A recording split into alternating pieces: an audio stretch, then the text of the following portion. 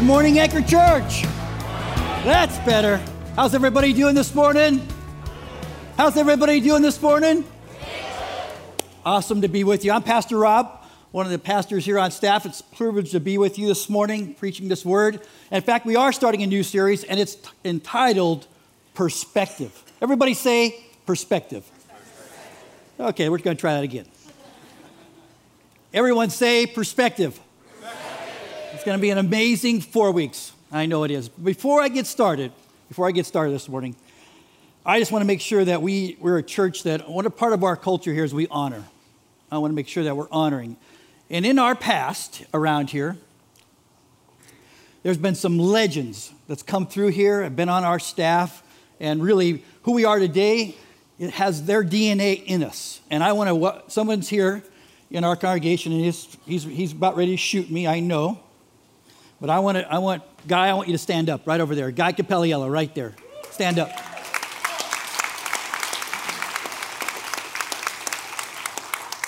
Guy was one of our worship leaders back in the day. Back the day we came on this property in 1998, Guy started his church that day. He was our singles pastor. He was our worship leader. He was a person who had a gift, a heart, a gift to pastor to meet the lost. And he went out and he has a church in Kapolei today called Second City. It's an amazing guy, so we make sure we honor our past. Okay, good to be with you. Again, we're starting this series, and we're going to use the book of Philippians for the next 4 weeks. We're going to preach through that book. We're going to pull out of those 4 short chapters some of the most important scriptures so that we can really see, and here's what I know we're going to get from this. We're going to see the amazing perspective Paul had.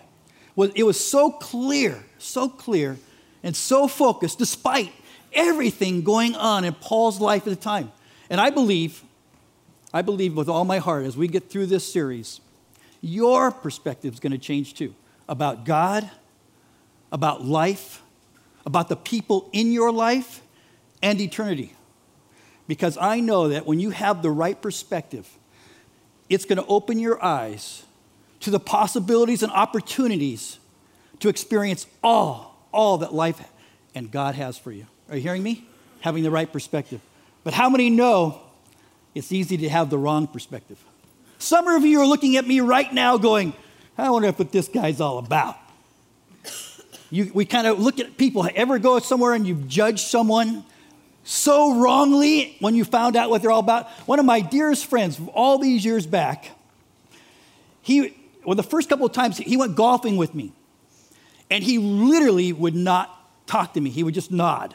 And the guys that we were golfing with, hey, Chuck, ride with Rob. No, I don't want to. I go, whoa, what the heck?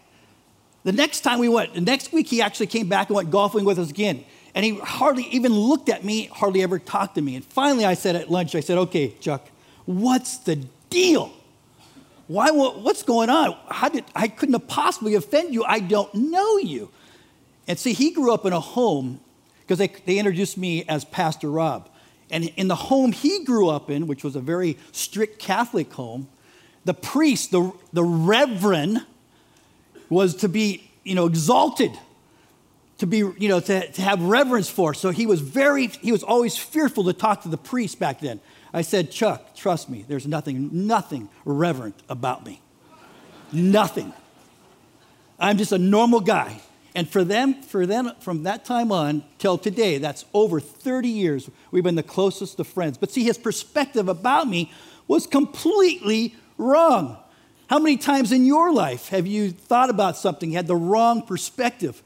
Because you know what? Wrong perspectives usually come from assumptions, possibly half-truths, or maybe even a flat-out lie that we've allowed ourselves to develop in our mind. Are you hearing me? Amen. Talking about perspectives. There's a guy in this church, and he could be in this room right now, and I'm not trying to embarrass you. No one here knows who you are, so no big deal. But he worked in town, in one of the high-rises downtown, one of the office buildings. And he was driving, almost got to work one day, the very end of the Poly, and this car just flew by him, just darting in and out of traffic. And he was going, what the heck? And he instantly got enraged. I've got to teach that man a lesson today. And he literally started driving just like that dude, driving in and out of traffic because he was going to get right behind him until he stopped that car, jump out, and his mind's racing. You ever have that conversation in your mind as you get enraged and it's getting madder and madder? Without even realizing it, the guy in front of him had literally drove into the emergency dock at Queens Hospital. And they both jump out of the cars at the exact same time. And my friend started to give it to him, and he realized, what's going on here? And he realized, the guy turned around and goes, "What's up, dude?" And he's bawling. The guy is bawling. And all he could do is, because my friend had a hold of him a little bit, and he broke free and the guy realized that the guy that he was chasing, his son had just got hit. He was riding his bike and got hit by someone, and he was in that emergency. And it changed his whole perspective. Can you tell me that? And he was able to go in and pray for that family.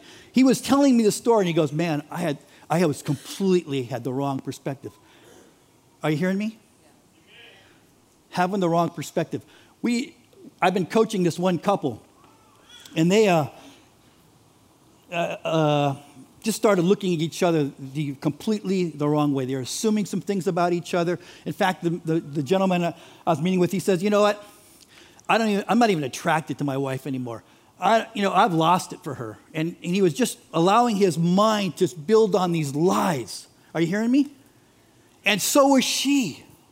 So when we just came through the 21 days of prayer and fasting, and I said to those guys, "Look, through the 21 days, I want you to fast, and all I want you to do is pray for your marriage." Because at the very core of what they said, I said, "Do you believe God wants you to stay married?" "Absolutely." So I said, "Good. Let's let God do something here." Last week, when I came onto the campus, I saw that couple, and they were holding hands, and I was like, whoa. I raced up to him. I said, "Hey, how's it going?" He goes, "Pastor Rob, God changed our perspective of one another. We have now fallen back in love." I looked across at her one day, and she was in the kitchen, and I realized that my love was more intense than ever before. I said, "Yeah, because you know why? God changed your perspective." How many times in our relationships, possibly in marriage or those relationships that are very close to you, we start drifting apart because our perception, our perspective starts to change. We start assuming some things. Can I just tell you really fast, because whenever time I get to preach, I want to also throw something about marriage because it's a passion to me, and I know how hard it is today sometimes in the pressure and the stress and strain of life to hold on to a great marriage. But you know what? Let me tell you God's perspective of your marriage right now, really quickly. See, God created you, this amazing you. Do you know that God doesn't create junk? And by the way, can I just say one other thing? I'm like straying far from my notes, but I think this is important. Some of our perspective of ourselves are also built on lies because the enemy wants to feed us these lies. You know, the person that we're the most critical of is ourselves. But God created you, and he created you to be amazing. He created you purposefully, prayerfully, and perfectly you. And guess what else he did? He created your spouse the exact same way. And he created your spouse to be with you, to be one. How many know that when we get married, our spouse is not just like us?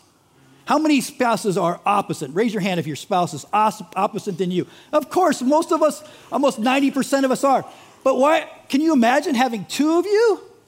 Seriously. But what we think is that person, our perspective of that person should just think what I think. What do I have to tell her? Or why do I have to tell him? But guess what? If we allow ourselves to see life through their perspective, and that person see life through their perspective, can you imagine how amazing that would be? Sometimes we see our differences as irritants. Why can't you listen to, why can't you take my point of view all the time? Well, that's not the way God created you to be. Are you hearing me? Perspective is critical. Perspective is so important to have. And as we get into the Word, in the book of Philippians, I want you to know God's going to change your perspective on some things. If you allow, last week, Pastor Sean, amazing the message we heard. He said something I hope you caught. Because really, to experience God's perspective for you, you need to have this. Remember what he said? It's not enough to believe that God is real, but you must believe that God is right. Are you hearing me? That means what's in this book is God's word. And what's in here is a promise to you. And what's in here is right. And guess what else is in here? God's perspective for your life is in this book. So as we get into the book of Philippians, and for the next 4 weeks, can I just encourage you, however you arrange your prayer life and being in the Word, I want you to know for the next 4 weeks, we're going to be going through Philippians. I'd love you to read maybe a chapter a day, because for the next 4 weeks, you'll have read this book 5-6 times. And really, you'll really have a knowledge, a working knowledge of exactly what God's perspective of us is and what it should be as we work in the world and interact with other people, our lives, the people around us, because our perspective is critical. So if you have your Bibles, got your phones, time to turn them on and get to Philippians, the first chapter. Open your Bibles, and that's where we're going, in Philippians, the first chapter.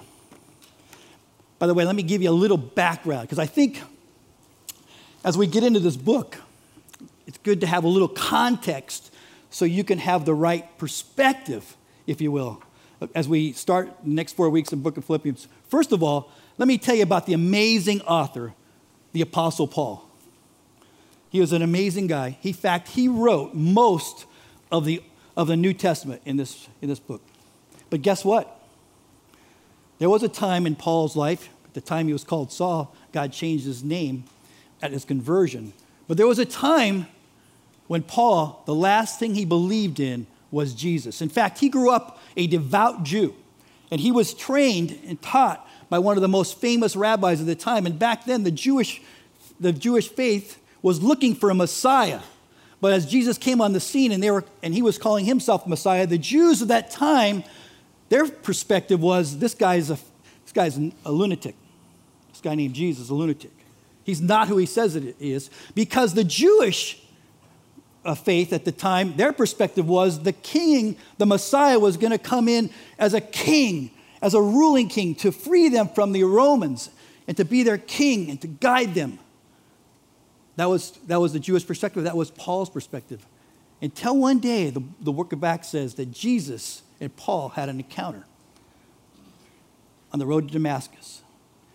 And Jesus opened his eyes to the reality of his perspective on who Jesus really was. And from that moment, that second on, Paul's perspective was, I have to serve this God, Jesus. Are you hearing me? God can change your perspective. Many of you looking at me right now, when you came to Jesus, your world changed. The person you were before that and the person you were after that were two different people. Why? Because God changed your perspective. In Romans, the 12th chapter, it says this: don't copy the behaviors and customs of this world, but let God transform you into a new person by changing the way you think, by changing your perspective. That's what happened to Apostle Paul. That's what happened to you when you came to Jesus.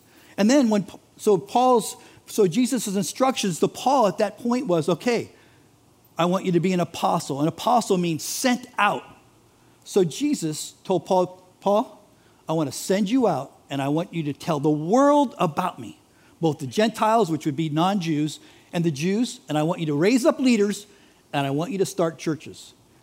And the book of Philippians is really a letter that he wrote to a church that he started in Philippi in 52 AD, about 20 years after Jesus' birth, death, resurrection, and ascension. Paul started this church in Philippi. And he's writing a letter to them. He's really writing a thank you letter. He's writing a letter because at the time he was in dire straits and dire situation, and the church in Philippi knew that, and they decided to collect a love offering for him.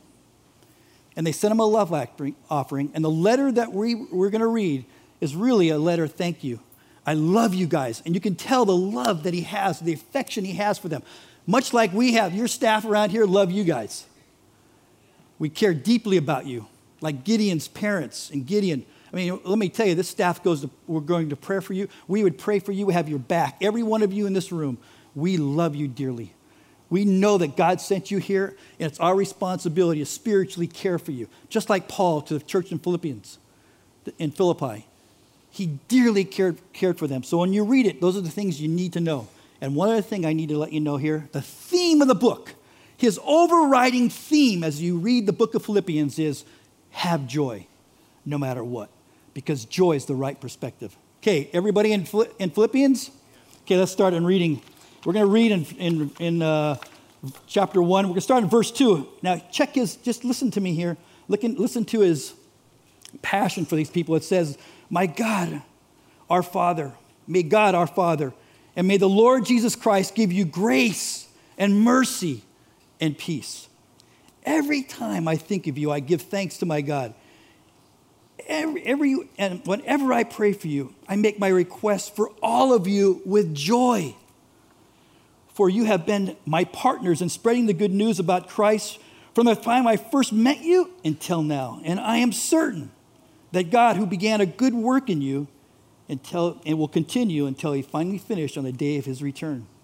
That means no matter what's going on here, he's trying to encourage his people. No matter what the circumstances that you're going through there, because he knew that they might be worried about him once they understand what was going on in his life. No matter what's going on, God's got your back. It says this, it is right that I should feel as I do about you, for you have a special place in my heart. You shared with me the special favor of God, both in my imprisonment and in defending and confirming the truth about the good news. Can you hear his affection for these people? Can you hear the joy in his voice, the excitement he has for them? Can you hear that? But guess what his circumstances were? He was in prison when he wrote this letter, chained to the Roman guard, the palace guard. And by the way, just for the record, prisons back then are not like they are today. The reason he needed the money, because the way you ate is you had to get someone to feed you from the outside. Are you hearing me? And it's a dungeon. You can read that in the book of Acts in chapter 28. He was going through hell and back. It says that he was beaten and thrown in prison, chained to a person, all 24/7, chained. And why was he chained? For preaching the gospel. He's in Rome too. He's in a Roman prison. If you know anything about Paul, when you read his writings in any of the epistles, he goes, I can't wait to go to Rome and preach the word. That was his perspective. I want to go to Rome someday. Well, he did go to Rome, but he didn't go as a preacher. He went as a prisoner. Now, any one of us in this room, I'm sure, would not be writing this type of letter. We would be writing, look what happened to me. This is not fair. Are you hearing me? How many are you listening to me? Wouldn't we be writing that letter? Because our perspective is, hey, I was preaching the word about God. I was preaching the word. Where's God at? We would be doing that, wouldn't we?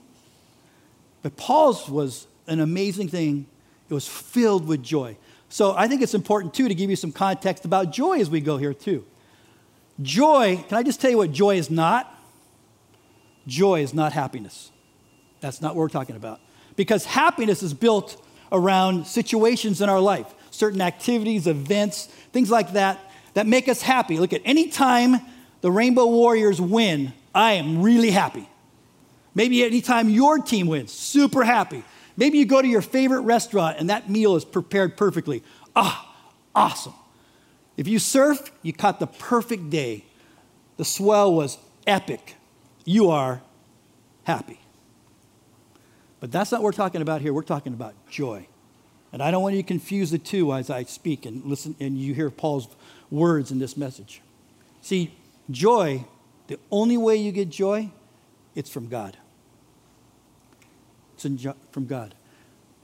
One of my favorite writers is a guy named John Piper, really a theologian, if you will. And he said this about joy, which I think is super important to know. You write this down. He describes joy as a feeling, as emotion, deep down in our soul. You know where your soul is at? Your soul is the essence of who God made you to be. It's the center of your intellect, your personality, your likes, your dislikes. Everything about you is in your soul, right there. He goes, John Piper describes it as this. Deep down, this feeling is deep down there at the core of your being, produced by the Holy Spirit. So that He, the Holy Spirit, as He opens your eyes to His beauty, both in the world and in the Word, and that your confidence in Him would lead to joy. Are you hearing me? So joy in the Word, the definition of that joy that we just read, the joy that we're going to read, the joy that he says 19 times in that book, joy or rejoice. He's coming from a point of view that joy is from deep within, produced by God, and the only way to experience joy is through God. Now, when I was in Bible college, they had a definition, and let me just read this definition to you from the theologians of the Bible college. It's a good one too. It says, joy is the settled assurance that God is in control of all the detail of my life. A quiet confidence that ultimately, no matter what's going on in my life, it will be and turn out well. It's a determined, conscious choice to praise God in every circumstance. Are you hearing me? So God says, I want you, Paul's going to, I want you, fellow believers, sons and daughters, I need you to experience joy. And here's what I want to say. Joy is found in keeping our eyes focused, laser focused on God in your life. In fact, in Hebrews, in 12th chapter, it says this, speaking about joy, it says this, we do this by keeping our eyes on Jesus, the champion who initiated and perfects our faith. And then it goes on to describe this, because the joy awaiting him, that's Jesus. Because Jesus said, the joy awaiting me, it says this, he endured the cross, disregarding its shame, and I am seated now in a place of honor on God's throne. Hear this out. Jesus says, now look at, when Jesus was going to the cross, it says in the word that he begged his Father, take this cup away from me. Take this pain away from me. If it's okay, Lord, you can take it away. But then all of a sudden, God the Father changed Jesus' perspective. And all of a sudden he goes, you know what? He had to feel something deep within the soul of who he was. He says, you know what? Because of what this will do for my kids, you and me, I'm going to go to the cross. I'm willing to go to the cross. I'm willing to endure the pain because it's going to give me great joy, because ultimately I know I'm going to be in heaven and I'm going to see these folks again. Isn't that amazing? By the way, you might be thinking right now, okay, if joy is so important, then why is there trouble in my life? I don't feel joy. There's too much craziness going on in my life. Anybody ever feel that? But look at it, it says this. In James 1, it says this, dear brothers and sisters, when trouble of any kind comes your way, consider it an opportunity for great joy. Because you know what God wants us to do? He wants to turn our obstacles into opportunities. He wants to turn our setbacks into a place that we can be set up to preach Jesus. He wants us, when the storms of life comes, because this is one of our feelings around here, when the storms of life comes, we go right for our anchor, Jesus. Because you know what? Sometimes bad things happen. They do. And sometimes we don't see the right perspective, because bad can actually be good. Let me tell you how I see that. It says this, and as we follow along in the scripture, it says this in verse 12. It says, I want you to know, brothers and sisters, that everything that's happening to me here, I'm chained up, man. I'm in the dungeon. I'm down here with the rats.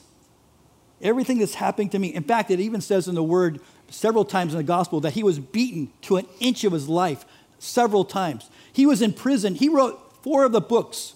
4 of the Gospels in this book, including Philippians, he wrote from a dungeon.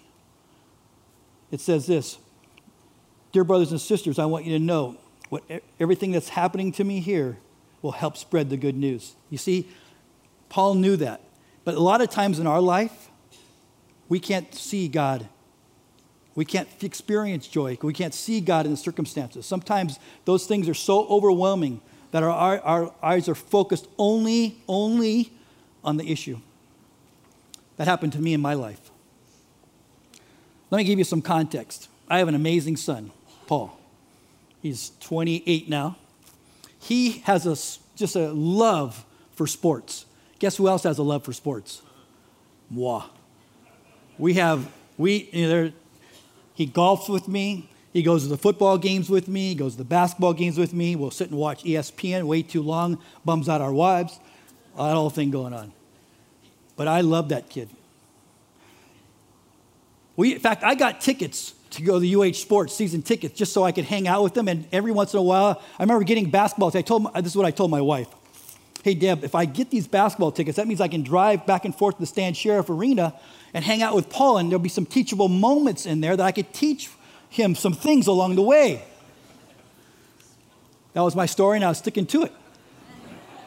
But no, actually, it's a true story. I thought those teachable moments, all of us have kids in this room, or at least some of us do, and those teachable moments are fleeting when they're sponges and you know they're listening to you. So I figured somewhere along the line I'm going to be able to speak to them.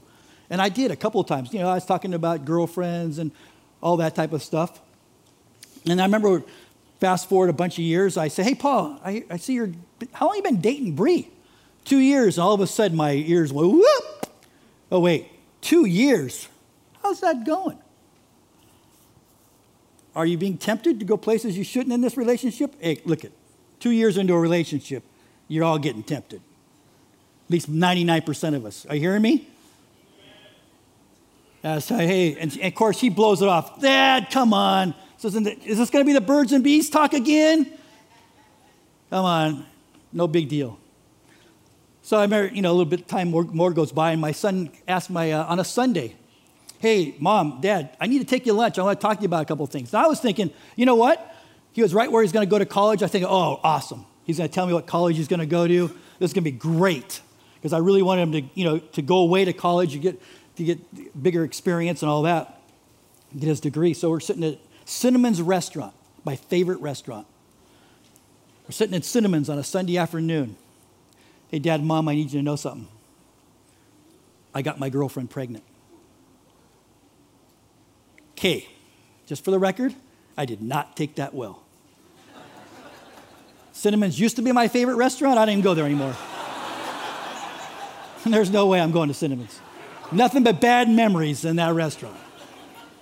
I did not take that well. In fact, I shot out of my chair and out of that restaurant instantly. Because my perspective was his life. Everything I dreamed, for every one of us dream about our lives or for our kids. In fact, the things that we dreamed for my son, things I dreamed for my son, things that you dream for your kids are amazing. And all of that changed at that instant right then. My perspective is he just ruined his life. Forget the degree, now you got to raise a family. And now I'm going to say something that, please, I'm not proud of this. Don't hold it against me. Don't judge me. Don't let your perception about me change. But I was literally praying, Lord, these guys are way too young to have a baby. If there's any way we could have a miscarriage, that'd be an awesome idea. I know that's not right, but that was my perception of the thing. It was not good. Are you hearing me? And months, bad. I was disappointed, a little angry. I was a pastor, my son. What are people going to think about me? And actually, I want to be honest with you. I was sometimes worried about what people were thinking about me more than anything else. That's how screwed up my perception was. My perspective was. Are you hearing me? Okay, that baby was born. Here's a picture of them right now, today, all these years later. That's my son Paul and his wife Bree. They did get married. I want you to know, that little girl, Emma, she has more charisma than any kid you'll ever want to meet. If she was here right now, is she here? I don't think so. If she was here, I'd bring her on the stage because there is no stage too small for her. She would not be nervous coming on this stage. She loves people. And most importantly, she loves Jesus. You should hear her pray. Man, the other day I had a friend who from coming to town, and we were talking about Jesus and God and talking about the Bible, and we were just talking. He was singing at my house, and Emma comes in and goes, "Hey, so tell me more about that." And so we had her read Romans, the 3rd chapter, and she read it, 9 years old, read it flawlessly, with passion. And then she asked the greatest questions, wanted to know more about that verse. At one time, my perspective was, this is bad. God can't possibly do anything. This is not. And it wasn't of God to initiate. But you know what? God used that amazingly. There's things you're going through possibly right now, and all it looks like is a black hole, and God couldn't possibly be in this or couldn't possibly bring any good of this. If God is real and he is right, the word says that it will be good. All things work together for those who love him and are called according to his name. Amen. God's perspective is that you would find hope and joy in any circumstances. That you would look past what's obvious to you right then, the situation, and know that God can change your perspective and you can find joy in that. Are you hearing me? Because God would say, that's exactly where I want my kids to be. And that's what you're going to learn from Paul. Can I just say that joy can be contagious and can be very attractive to the world out there? Look what it says in verse 13. It says this in verse 13. It says, this is Paul speaking about his circumstances in prison. It says this, for everyone here, including the whole palace guard, knows that I'm in chains because of Jesus. Because you can tell right now, he's making Jesus known no matter what the circumstances. And the palace guard, that's like the special forces. That's the SEAL. That's the SEALs. That's the Rangers. Those are the elite. He's chained to those guys. And he's going, hey, even they know I'm here for that. They're blown away by it. What do you think about other non-Christians around you? What do they think? What do they see in you as you process through a situation in your life that seems overwhelming, and and you have the joy of the Lord in you despite the circumstances? What are your non-believing friends seeing in you? I hope they're seeing Jesus. I hope there's someone in your life that's inspiring you to see Jesus. And I hope you're inspiring others. What about to the Christians too? It says this in verse 14. It says this. It says, and because of my imprisonment, Paul writes, most of the believers here have gained confidence and boldness speaking the message of Jesus without fear.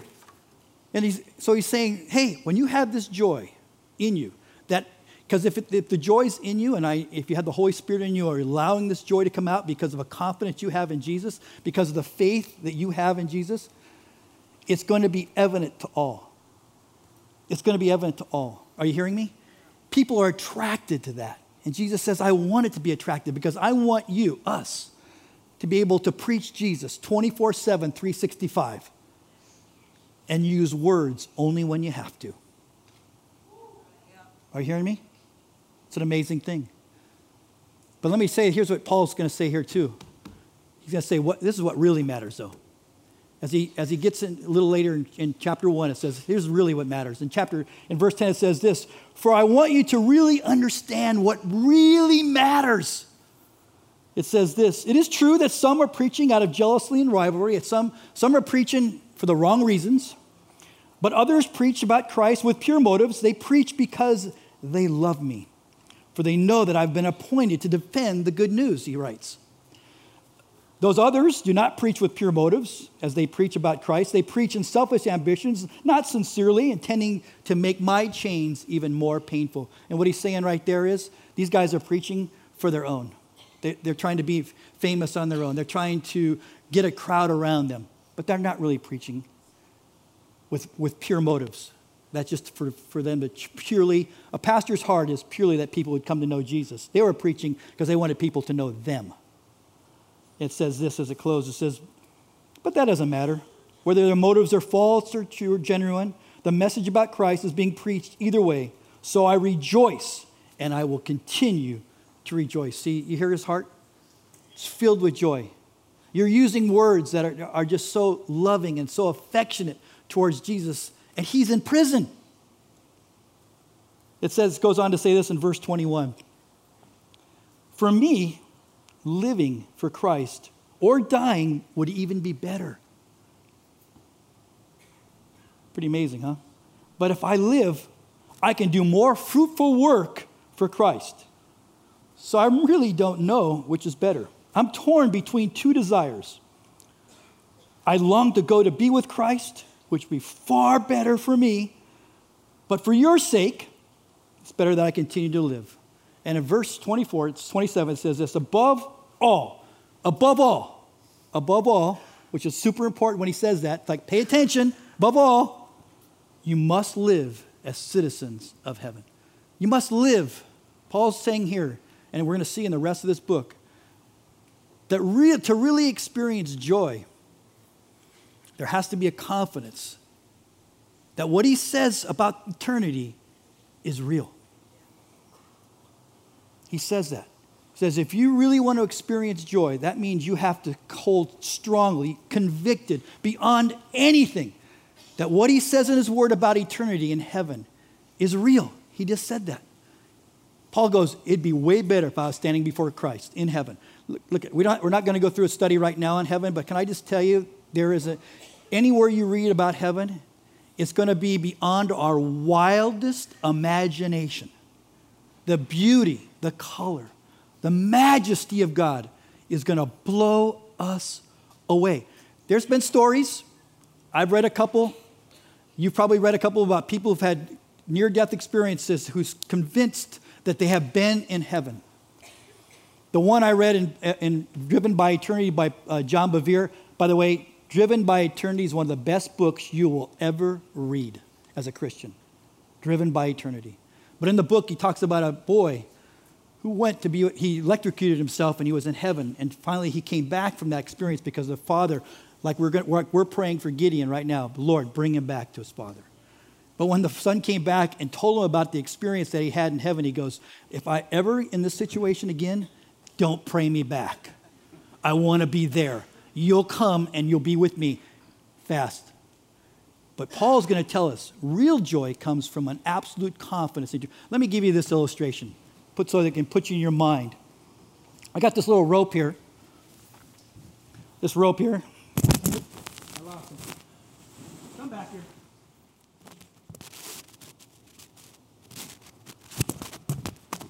Hang on a second.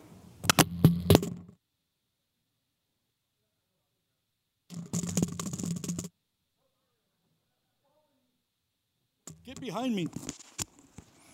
So sorry. Are you with me? Yeah. Can you hear me? Yeah. So I got this rope here. Now I need you to use your imagination. See, this rope goes out the door. It goes up the parking lot, over the coal lows, down the other side. It's going all the way to Japan and around the earth, and it never ends. Pretend with me, would you? Have your imagination open to that? See this rope?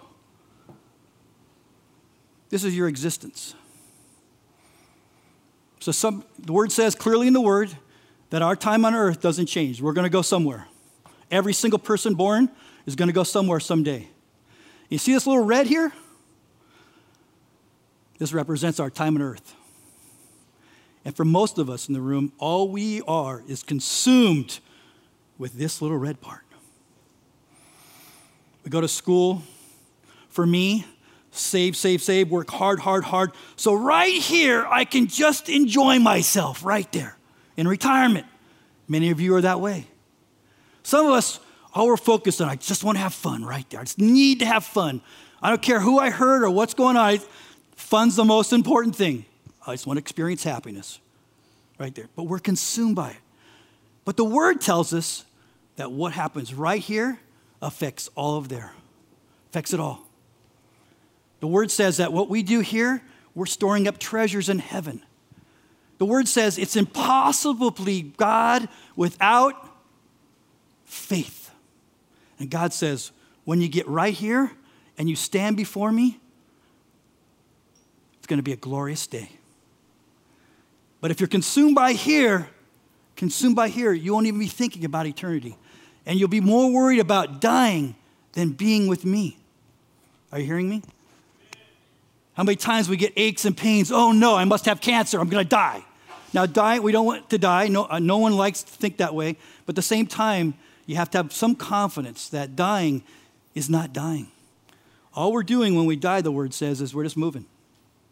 We move for this life to be with Jesus. And we spend millions and trillions of years with Jesus. But Paul's telling us the perspective that we must have in life is that everything we do here gets pointed to Jesus. And we keep our eyes on Jesus. And the peace that comes from that, the confidence that comes from that, the joy that we'll experience, we'll be able to bring other people, not only us the joy, but other people will see Jesus in us so that they too can spend eternity with God. Are you hearing me?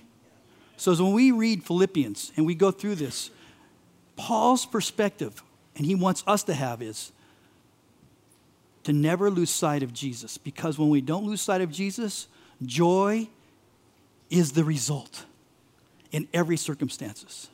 Pray with me. Lord, some of us in this room, Lord, I'm sure that it's so hard to see light at the end of the tunnel, Lord. All we think is that light is an oncoming train. But right now, Lord, as we look into your word and we trust your word, it says that's not an oncoming train. It's really you. And so, Lord, our eyes are glued to you, Lord. Lord, I bind the enemy from any attack that you throw at any one of us in this room that keeps our eyes off you. Take away those things that are dragging us down, Lord, those habits that overwhelm us, that control us, Lord. I pray in Jesus' name you take those away. That, Lord, our perspective would be built on right perspectives, not wrong ones. Not on assumptions, not on half-truths, not on lies, but it would be built on you, Lord, and what you see, what your thought is about me, Lord.